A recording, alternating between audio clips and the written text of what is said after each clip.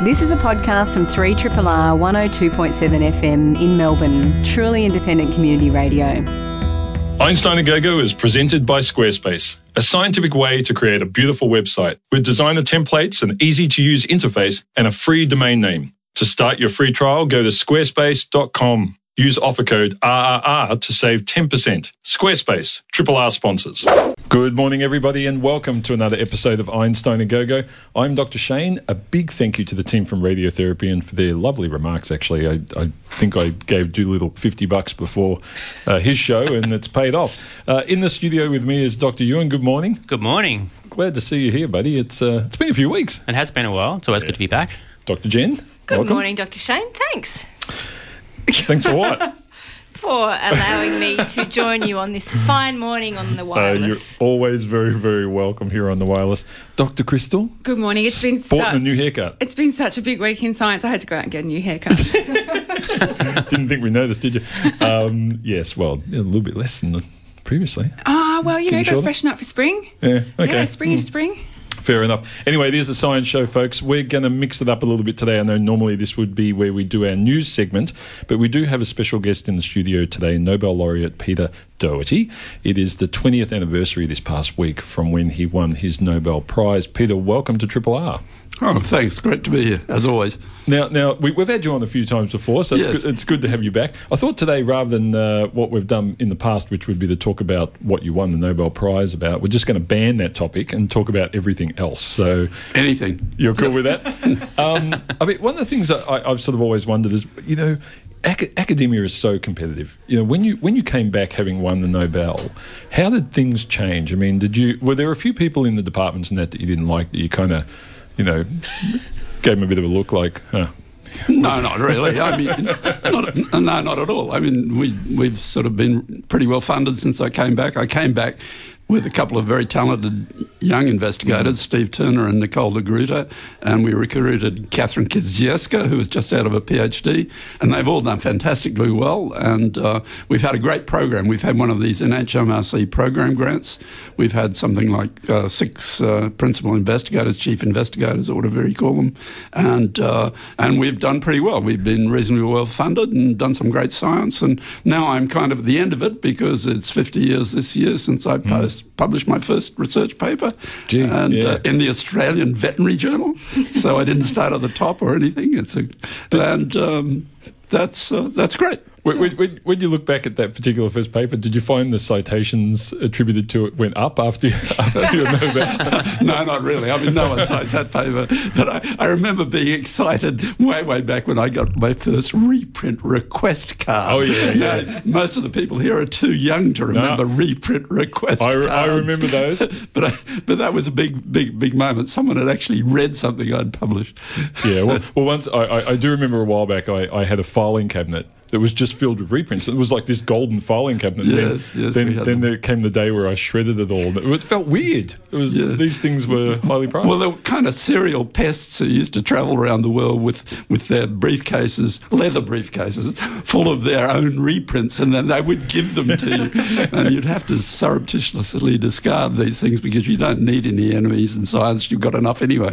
Yeah, that's right. Now, I mean, give us an idea of what changed post the Nobel in terms of your career, because I mean this is obviously the highest accolade that a scientist can get, but we're all in this competitive environment for grants, everything else and so forth. I mean, what changed for you after the Nobel? Well, you know, what happens after the Nobel, you have a very busy year the next year because everyone's trying to get the guy who's just won this thing, and then there are you get asked to a lot of things, because if you can put a Nobel Prize winner on the list and you're trying to get money out of government or someone, it helps a bit. Yeah, right. And it doesn't matter whether they have to be still breathing. They can have Alzheimer's, and very quickly you learn to avoid that sort of event for various reasons, unless it's somewhere really truly spectacular. But usually that's not enough of a seduction. So what really changed it for me was being Australian of the Year after the Nobel Prize, because at that stage the Australian of the Year was selected by a few upper middle class people sitting around and drinking a bottle of Grange in Sydney. It wasn't the sort of Miss America contest now. And so I was asked to be Australian of the Year when I was still living in the States. And I'd kind of left Australia after a bit of a fight at the Australian National University. Haven't got involved in university politics since, quite frankly. And I wasn't coming back, quite frankly. And that year is the Australian of the Year, where I talked to a lot of people, saw a lot of people, and saw some really terrific people doing great things. I thought, well, maybe I can be helpful. And I mean, you must get sick of the requests for all the talks and so forth in an ongoing fashion at some stage. I mean, you're doing them quite. It gets in the way of the work, doesn't it, to some degree? Well, I've tried to do the sort of public communication of science and tried to talk for science and speak up for evidence-based reality and evidence-based policy, which I think is tremendously important. So that's got me into a bit trying to defend the climate scientists against some of the ridiculous attacks and the absurd media coverage in some elements of our print media particularly. And that's meant I've sort of been out there on the public stage a little. But in the end analysis, I've also written 5 books since I got back here.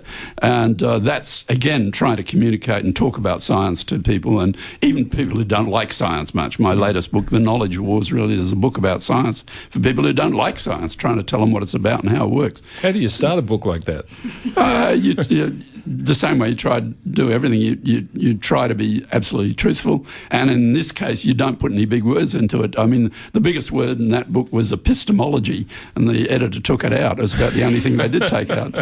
So there's no science in it. It's just talking about science and the strengths and weaknesses of science and fraud in science and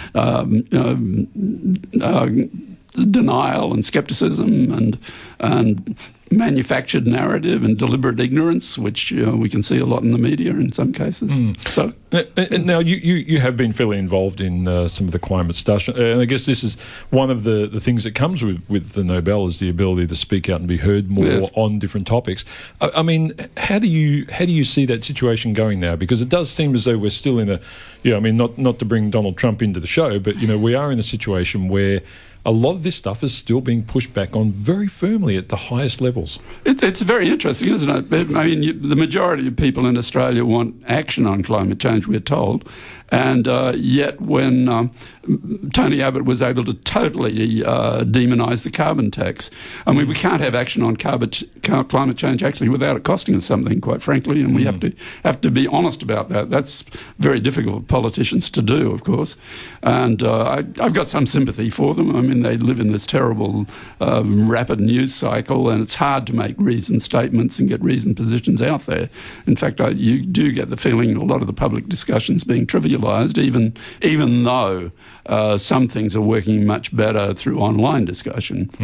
And we don't have total editing and control by newspaper editors anymore.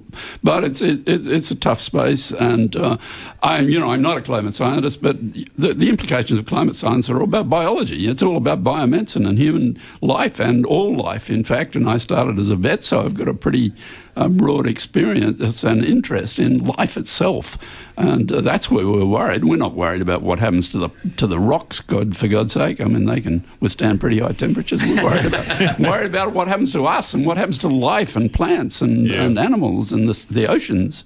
Indeed. So coming back to your theme in your book, The Knowledge Wars, we've got a lot of commentary at the moment around how we're living in this post-factual world and where, the opinions of experts are devalued, and, we have, global leaders coming out and saying, I don't care what the experts say, this is what I think.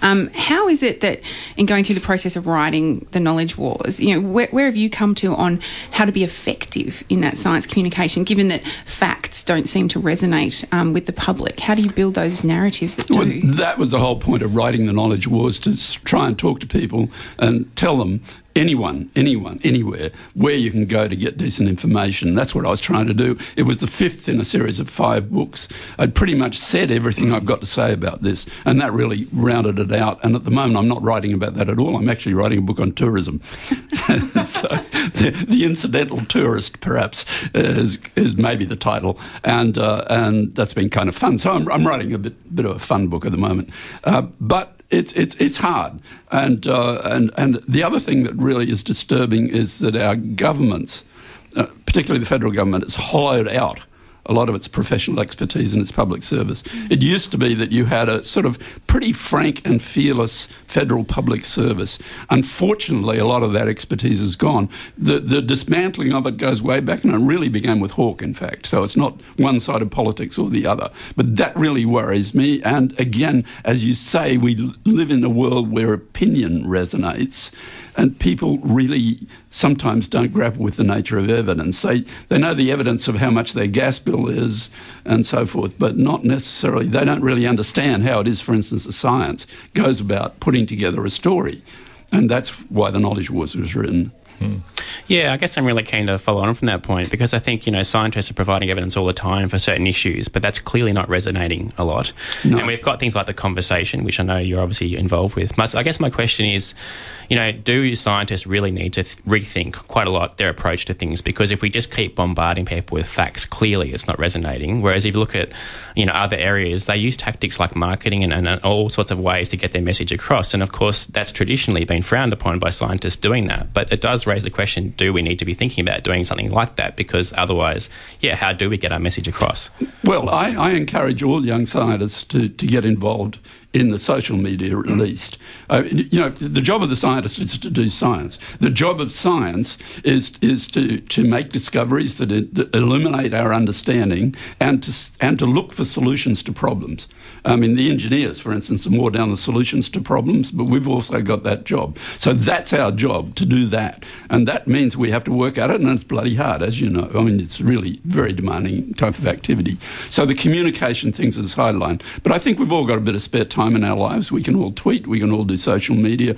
We can all, if we're working with something that's visual, try to get it on YouTube. That's a good start. We can write for something like The Conversation, which is an academic blog. But beyond that, you need a totally different type of operation, and you need to bring in people from things like advertising and marketing. And the only way to do that is either you do it through large institutions, but they're kind of selling themselves, universities, or you do it through scientific organisations that have enough resources and sophistication to do that. And unfortunately, most of our scientific organisations don't have enough resources.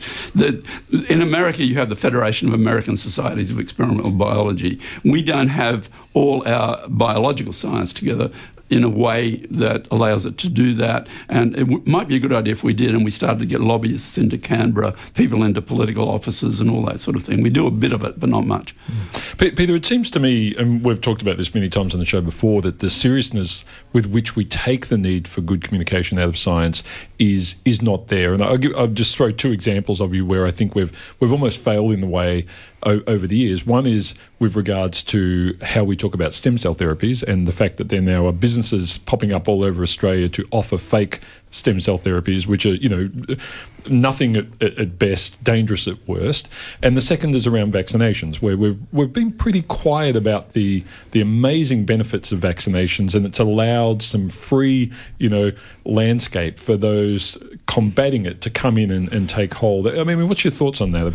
Well, it's a difficult space, and because people get very convinced of various issues, and there are things online that they can see that reinforce. We all look for things that reinforce our opinion, and really that's what science does. Actually, it makes you obey rules that stops you just doing stuff that reinforces your own opinion, and that's what The Knowledge Wars addresses to some extent.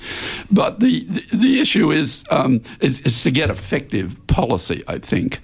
You won't change everybody's opinion. We've got reasonably effective policy on vaccination because of the denial of welfare payments and that's actually been something we should congratulate our Parliament about. It started with Michael Wooldridge well back on the Conservative side, and both political parties have followed that down.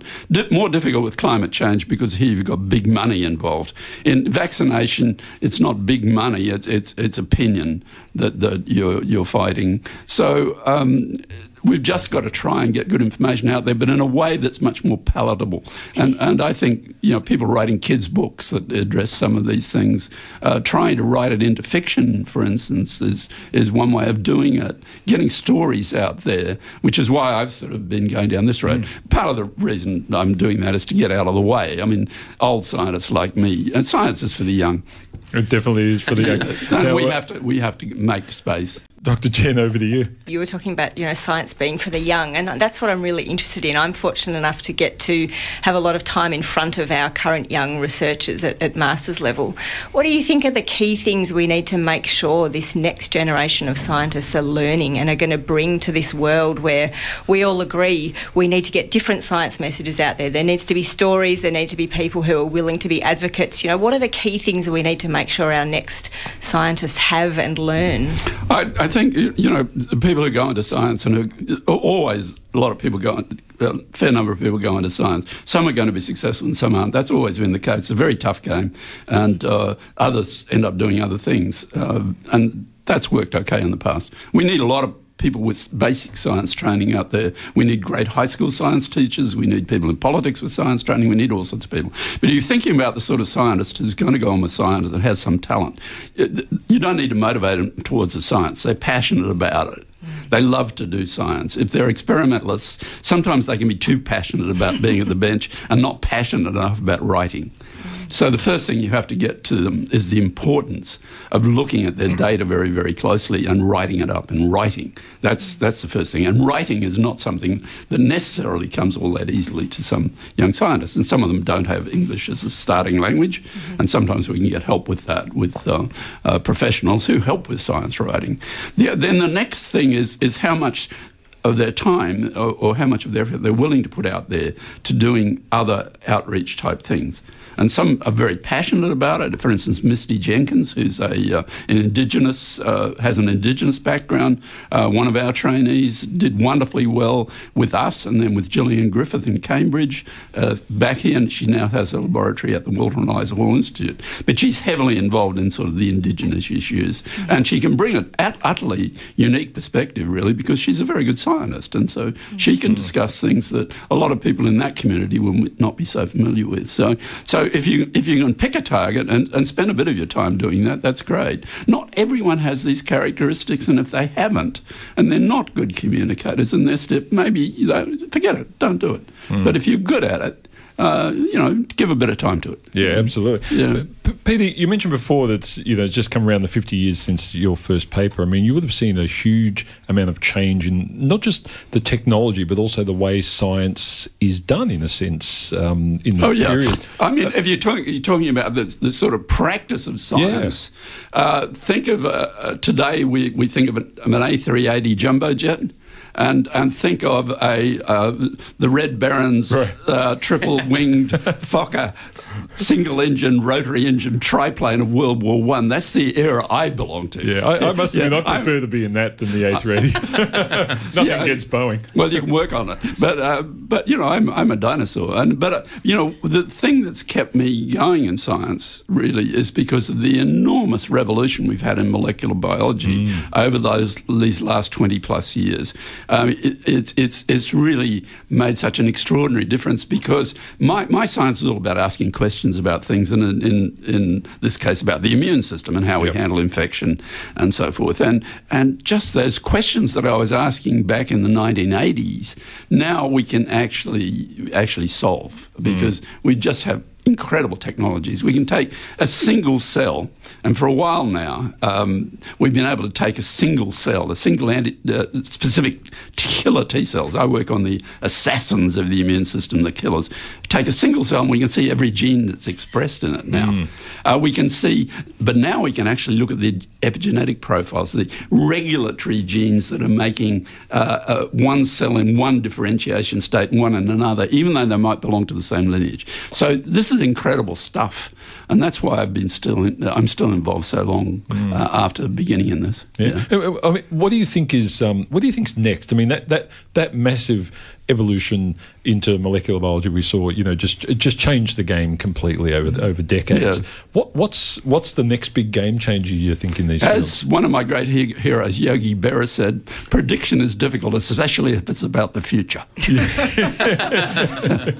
I think it's very hard to predict where things are going. You can make obvious predictions like we're going to know a lot more about cancer genomics and we're going to get more therapeutics and there's going to be improvements in, say, the checkpoint inhibitor therapies for cancer, and we're going to understand how to do that better clinically. There's a lot of things that are kind of incremental at this stage, and we can say that we can do better.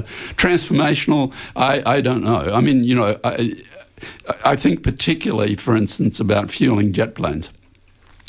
That nobody has come up with a solution or is even coming up with anything remotely approaching a solution to how you make a jet plane go through the air fast over long distances without using jet A gas fuel. Yeah. I mean, it talks about electric planes and hydrogen balloons. Forget it. I mean, really, it's not a transformative technology in any sense. Do you think, I mean, is that a change in the way we go about these things? I mean, if you think back to the 50s and so forth, when the mythical sound barrier was being pushed, in the idea of actually, Chuck Yeager and others, this was, some people even thought it was a physical barrier at one point, and actually going through that and then getting well beyond it and so forth. The engineering was just extraordinarily rapidly changing. Are we lacking that now? No, I don't think so. I think the problems we can solve with engineering, we can solve. The problems with engineering, making planes more fuel efficient, the carbon plane, all sorts of things. Engineering's wonderful, and we can solve the engineering problems, but some engineering problems have hit a wall. And I think the wall is, for instance, jet fuel. And so something other than fossil fuel. So the walls are there. And one of the things that's unfortunate is because of our enormous success with technology, even though people will say reject the science of climate change, they will expect science to solve the problem. Oh, yeah. And they'll expect to solve it in a way that doesn't cost them anything, that they don't have to change behaviour, they don't have to change their practices, and it doesn't cost them more. Yeah. And that is patently absurd. Yeah.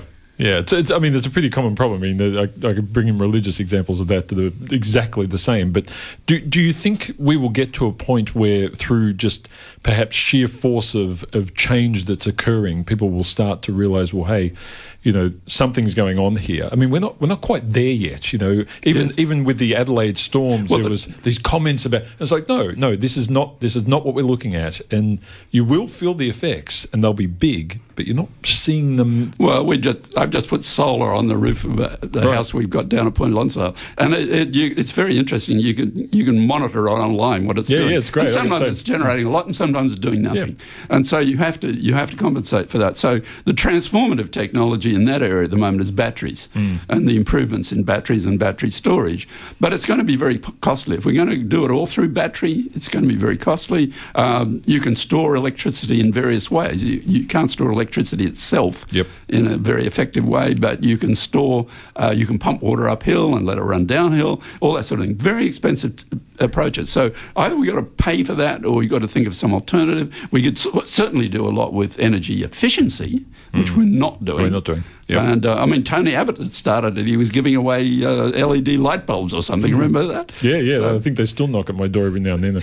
They can't see the one out the front. So I think each of us as individuals should do what we can if we can afford to do it. And so that's why I've actually put on solar and stuff that doesn't really economically make sense, but I feel I want to make some sort of contribution. Well, it makes it economically make sense over the longer term. Yeah, I can afford to do it. I mean, a lot of people can't. Yeah, exactly. Now, Peter, before we let you go, I just wanted to sort of finish on what you're up to now. Obviously, still working on another book. You're ripping them out at a good rate at the moment, but you're still at the Doherty Institute at the University of Melbourne. You're still hanging around in the lab, doing stuff. I'm not hanging around the lab. No, they threw me out of the lab years ago. I'm slow, inefficient. People would ask me something, and I forget whether I'd had a day to be. I've been out of the lab for years. No, but I help with people with writing up papers. I help in discussion at groups, meetings, and stuff. And I'm still on an HMRC program grant as part of the program. That will come to an end in 2 or 3 years, and that will be the end of that activity for me. But I'll still try to talk about science to people, talk about evidence and the importance of evidence, and looking at things. We don't look at everything through an evidence-based prism. I mean, you wouldn't stay married for very long if you did. No. I mean, and you'd certainly never pick anyone up in a bar, that's for sure. Even Donald, unless you use the Donald Trump technique, which is pretty awful. And so, but I think when it comes to policy, and when it comes to how we spend our tax dollars and how we spend our own dollars, trying to find out what the evidence is really a pretty good way to go. And I'm afraid that some of our politicians don't even understand what evidence is because they're lawyers. I mean, lawyers are wonderful. I have greatest respect for the law, but the way evidence is handled and dealt with in the law is different from the way evidence is dealt with in the real world. The law is about winning a case. Science is about finding out what's happening and doing something about it. That's the difference. Yep. And unfortunately, our parliaments are full of people who are winning cases. And they're very clever with each other, but they're very depressing for the rest of us. This is why we are so disillusioned with politics. And when they start to think about evidence and reality and start to talk in those terms, then we listen to them. Yeah. Peter, it's been an absolute pleasure having you on again. Hope we won't wait 20 years before the next time we have you in the studio. Good luck with the new book. When is Knowledge Wars is out? Oh, Knowledge Wars is out in 2015. This one will be out hopefully, and it'll be September, October next year, I expect. Fantastic. And it's about tourism. Excellent. Well, it sounds a little different, a bit lighter. It's a bit about scientific tourism, but or travelling as a scientist with your brain not engaged in the travel, but with the science. But you go places and you find out interesting things, and you come to some weird conclusions. Sounds great. Yeah. Professor Peter Doherty, Nobel laureate from the Doherty Institute in the University of Melbourne. You're listening to 3RRR, it's Einstein A Go-Go. I'm Dr. Shane. In the studio with us now is Kelly O'Shannessy, who is the CEO of the Australian Conservation Foundation. Kelly, welcome to RRR. Hi. Thanks for coming in. Now, we saw some of the information coming out with regards to Australia only having 6 years left, which we're going to get to in a moment. But first of all, for those who are not aware of the work of the Australian Conservation Foundation, give us a quick rundown of what you do these days. You've been around for a long time, and what the goals are. Yeah, well, we're a 50-year-old organisation, and we're the National Environment Group, so we speak up and act out and bring people together for the future of our beautiful environment, the rivers and reefs and forests and wildlife that we both love and that give us our life. So on that, I mean, one of the things I find interesting, especially, we just heard from Peter about, climate and so forth.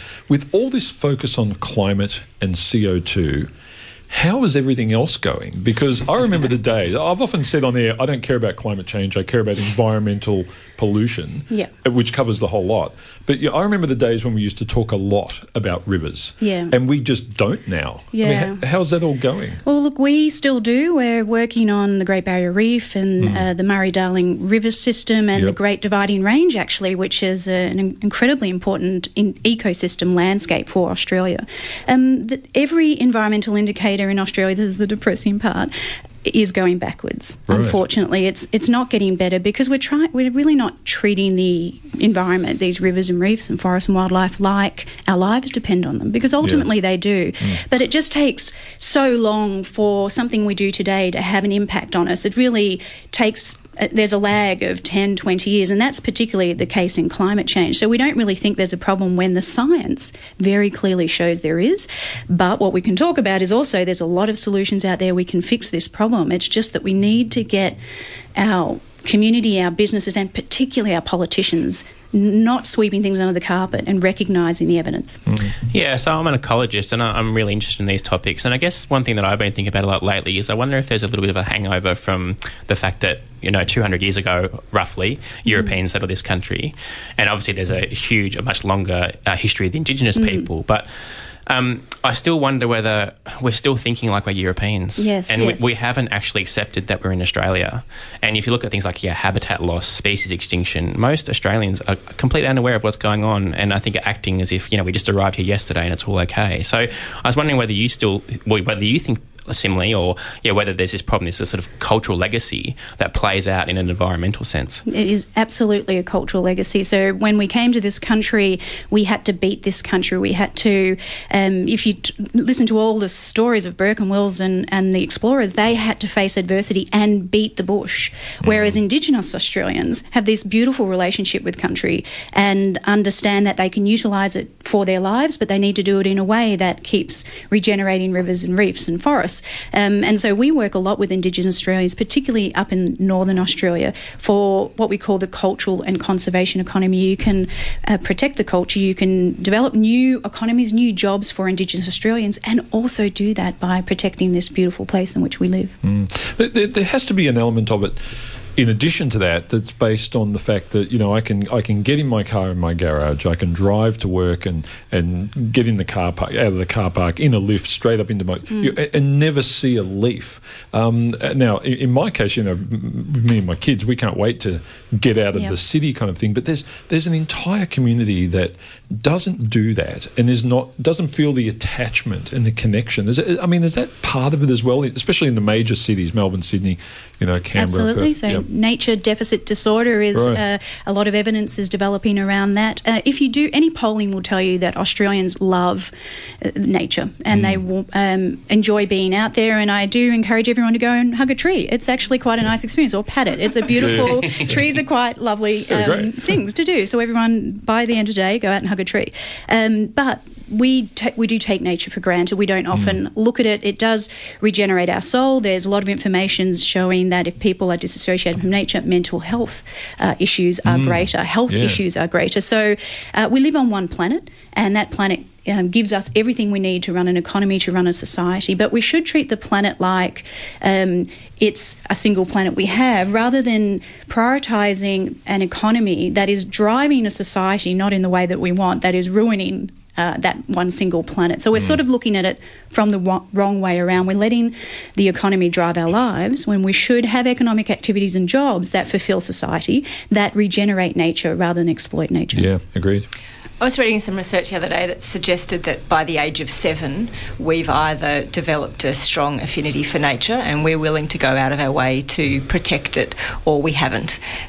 What do you think? I mean, if that's true, if we're not capturing people by the age of 7 and they're never going to have that deep connection that you were talking about before, that obviously Indigenous communities do have. I mean, I don't know if it's true or not, but it just makes me think, you know, we should be investing every cent we have in bush kinders and, you know, primary school gardening programs. I mean, what can we do to try and shift the whole centre of emotion in our community?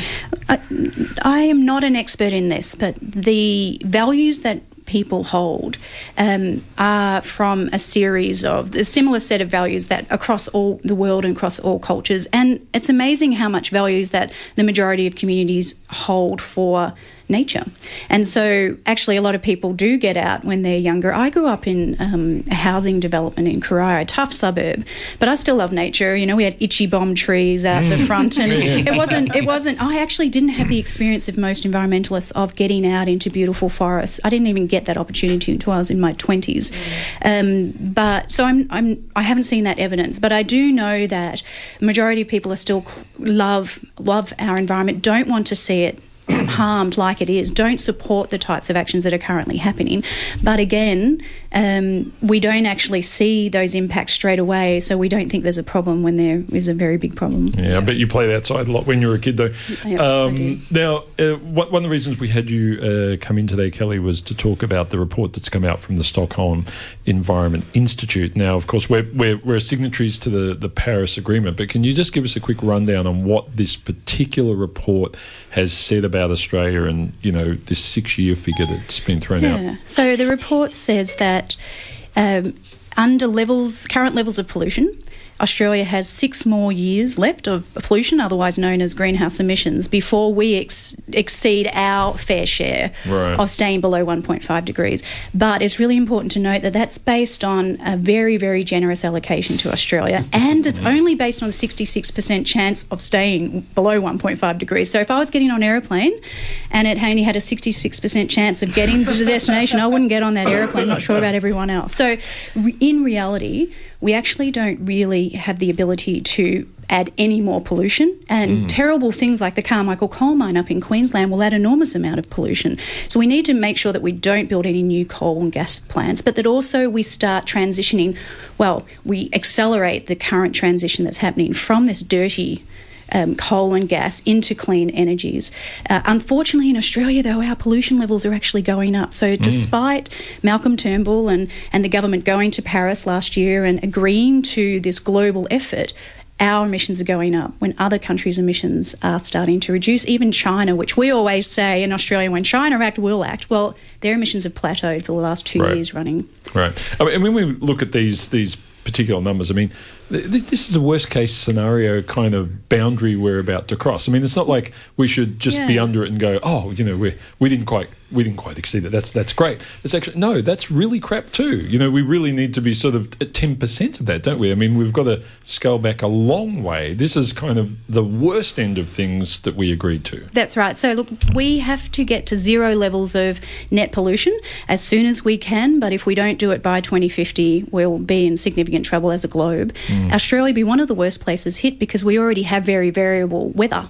And when you start adding climate change on top of that, it gets quite dangerous. And I should let everyone know 1.5 degree warmer or 2 degree warmer, people go, well, that's fine, you know, Melbourne's cold.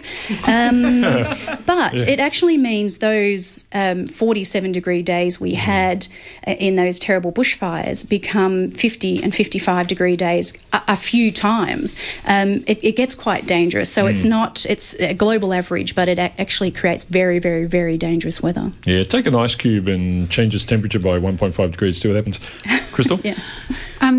So we just had Professor Peter Doherty in the studio who said, you know, individuals should do what they can. Beyond, you know, the obvious things, and I always feel quite frustrated when I get things that say turn off your second freezer, and it's like, well, thanks. Hello, don't have one.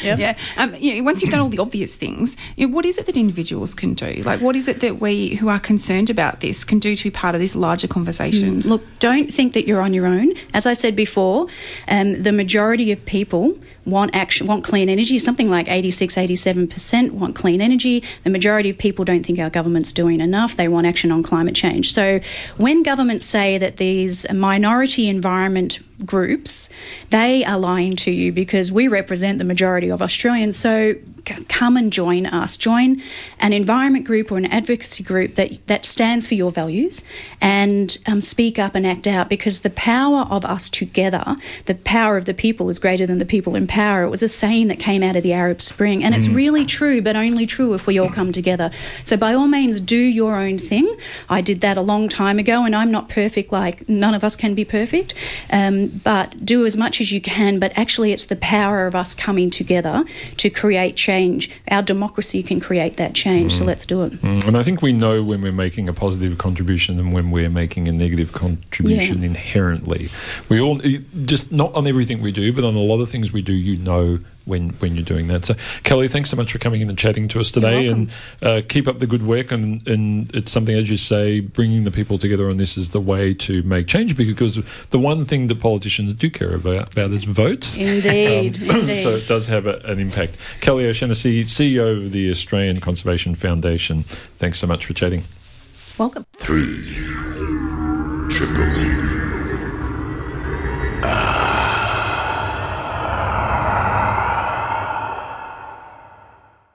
Yeah, we love Triple R. It's because they give us a microphone, which is pretty cool. We love them for other reasons too. We do. Yeah, but, and they've got good stuff in the fridge. In the studio now, we have Jane Kelly. Jane is a PhD candidate from the Department of Animal, Plant and Soil Sciences at La Trobe University. Jane, welcome to Triple R. Hello, it's lovely to be here. It's look, it's interesting. We kept sort of. You ended up being a guest because I was out at La Trobe, and I think your boss might have, came up and gave me his business card to me. One thing led to another, and then, I looked up on the webpage and there was, all this great stuff. And then he said, "Hey, I'm sending Jane." I said, "Great, that sounds good." I didn't know who you were, but you're doing the interesting work. Now you work on something called a liver fluke, which is one of these flatworm parasites. Tell us a bit about this little bugger. So it's Fasciola hepatica, which we all nicely call liver fluke just to keep it simple.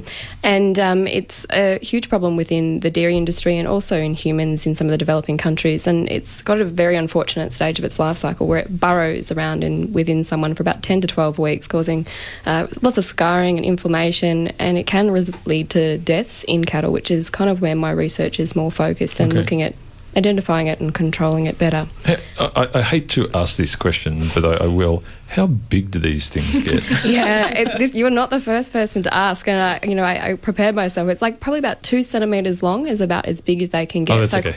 So not enormous, but they have a very unfortunate leaf sort of shape, very ovate, and they kind of have like frilly edges. So they're a gross looking parasite, I've got to admit.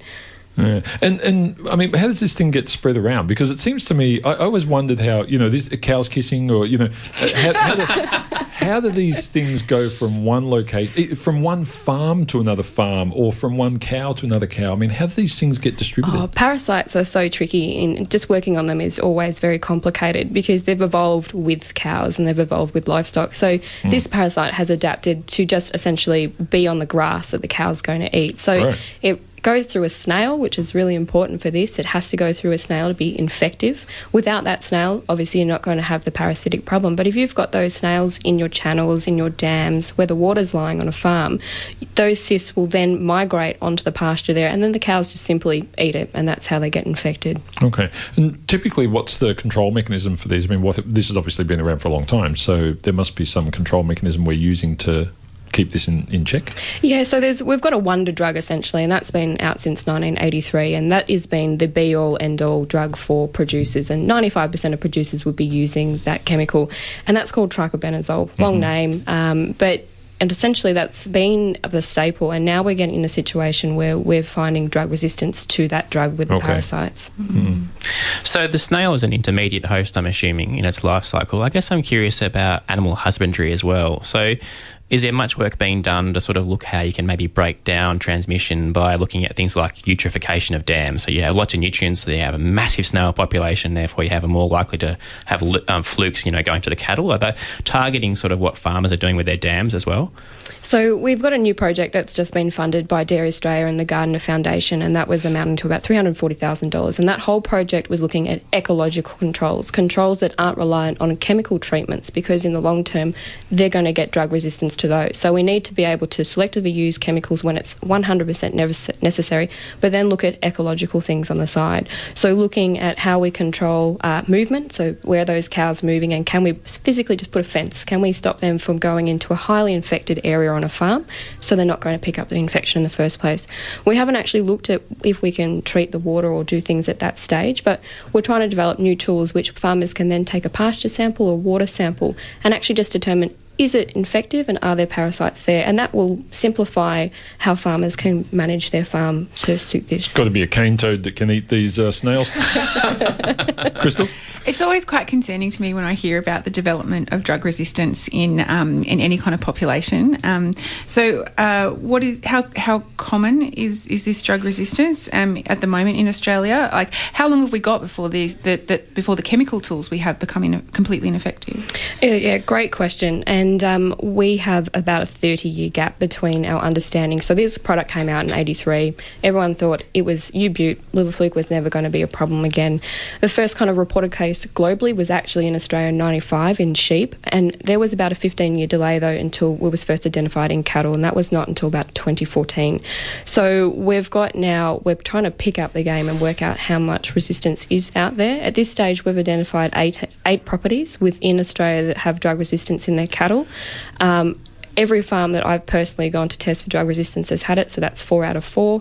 And that is where we are at this moment. And that part of that new project looking at ecological control is trying to work out how extensive resistance is. We simply do not know at this stage. And what are the consequences of cattle who are infected with liver fluke? I'm assuming that it doesn't enter into the human food chain, being that they're liver flukes. Yeah, so no cross-contamination by eating a cow and then contracting it. That's just never going to happen. But the consequences, I suppose, for husbandry practices are that you then are very limited in what treatments that you can use to control this parasite.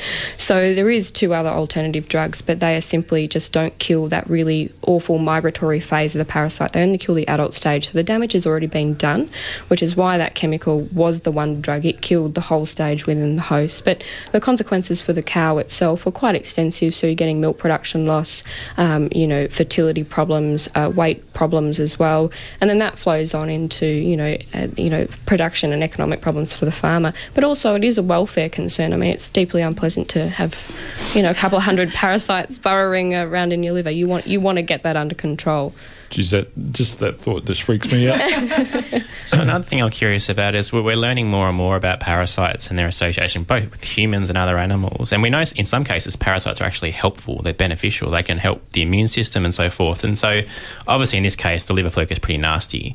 What about other parasites in cows? And if you're targeting liver flukes, do you somehow maybe knock out other ones that may not be so damaging and could even be helpful? Do we know much about that? Look, no. There's not much information in that area, but a lot of the chemicals that farmers do use to kill liver fluke have cross-reactivities with other parasites in there, and they do kill them off. But if we just looked at worms within cows, there's a few species that cause similar kind of production problems. But a lot of the chemicals are combined, so you can't just individually sometimes treat for liver fluke. You've got to treat for both parasites at once. So the big issue for us in management is you're then putting selection pressure on the other parasite for drug resistance as well. So it's like a double-edged sword. What do you control and what do you risk for resistance? Jane, often when we see these sorts of problems, especially around farming communities, I've often thought of them as nature's way of re-establishing balance. Is that what's happening here? I mean, it seems to me as though we overdo it. We have too many cows in too small space, etc., etc. Is that the response that we're getting here, or is this something you just see normally in every natural population of these animals, or is it do you think it's something that's happening as a result of our practices? Look, it has to do with our practices. We know that if you are in a region that has more than 600 millimetres of rain, you're going to be more at risk, and that's because that snail is aquatic. So the more water that you have, the more likelihood you're going to have the intermediate host to transmit it. Right. But of course, we irrigate, so we have artificial irrigation, and so that plays a significant role in determining where those high-risk areas are in Victoria. So my work works solely with irrigated dairy farms, looking at those regions, trying to work out why. But we do have this interesting kind of double standard in which we have irrigated regions that don't now have a problem with liver fluke, and that is particularly around the Goulburn Valley. So for us, it's important to try and understand why this region that fits all the same criteria as the others doesn't have a problem, and that is an area that we're working on. And if it's negative for a particular reason, can we use that management practice on that farm and apply it to a farm in an irrigated region that does have a significant problem? Yep.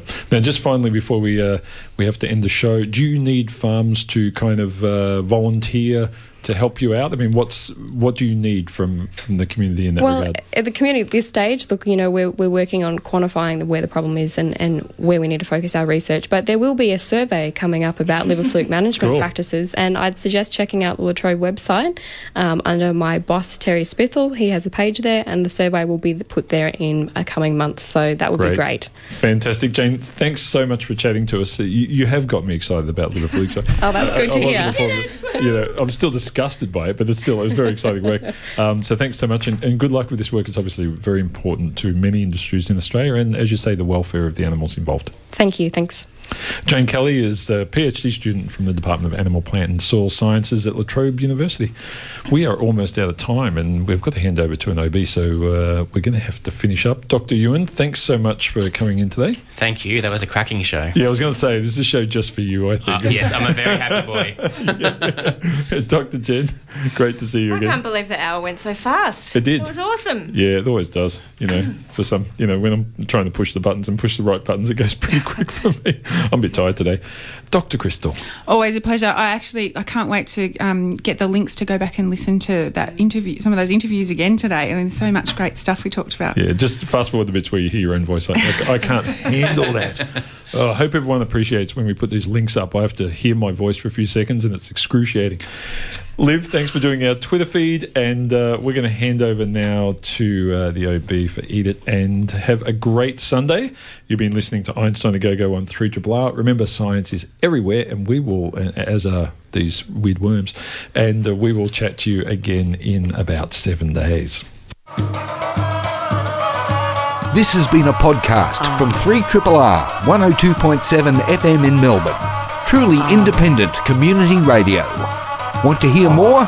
Check out our website at rrr.org.au.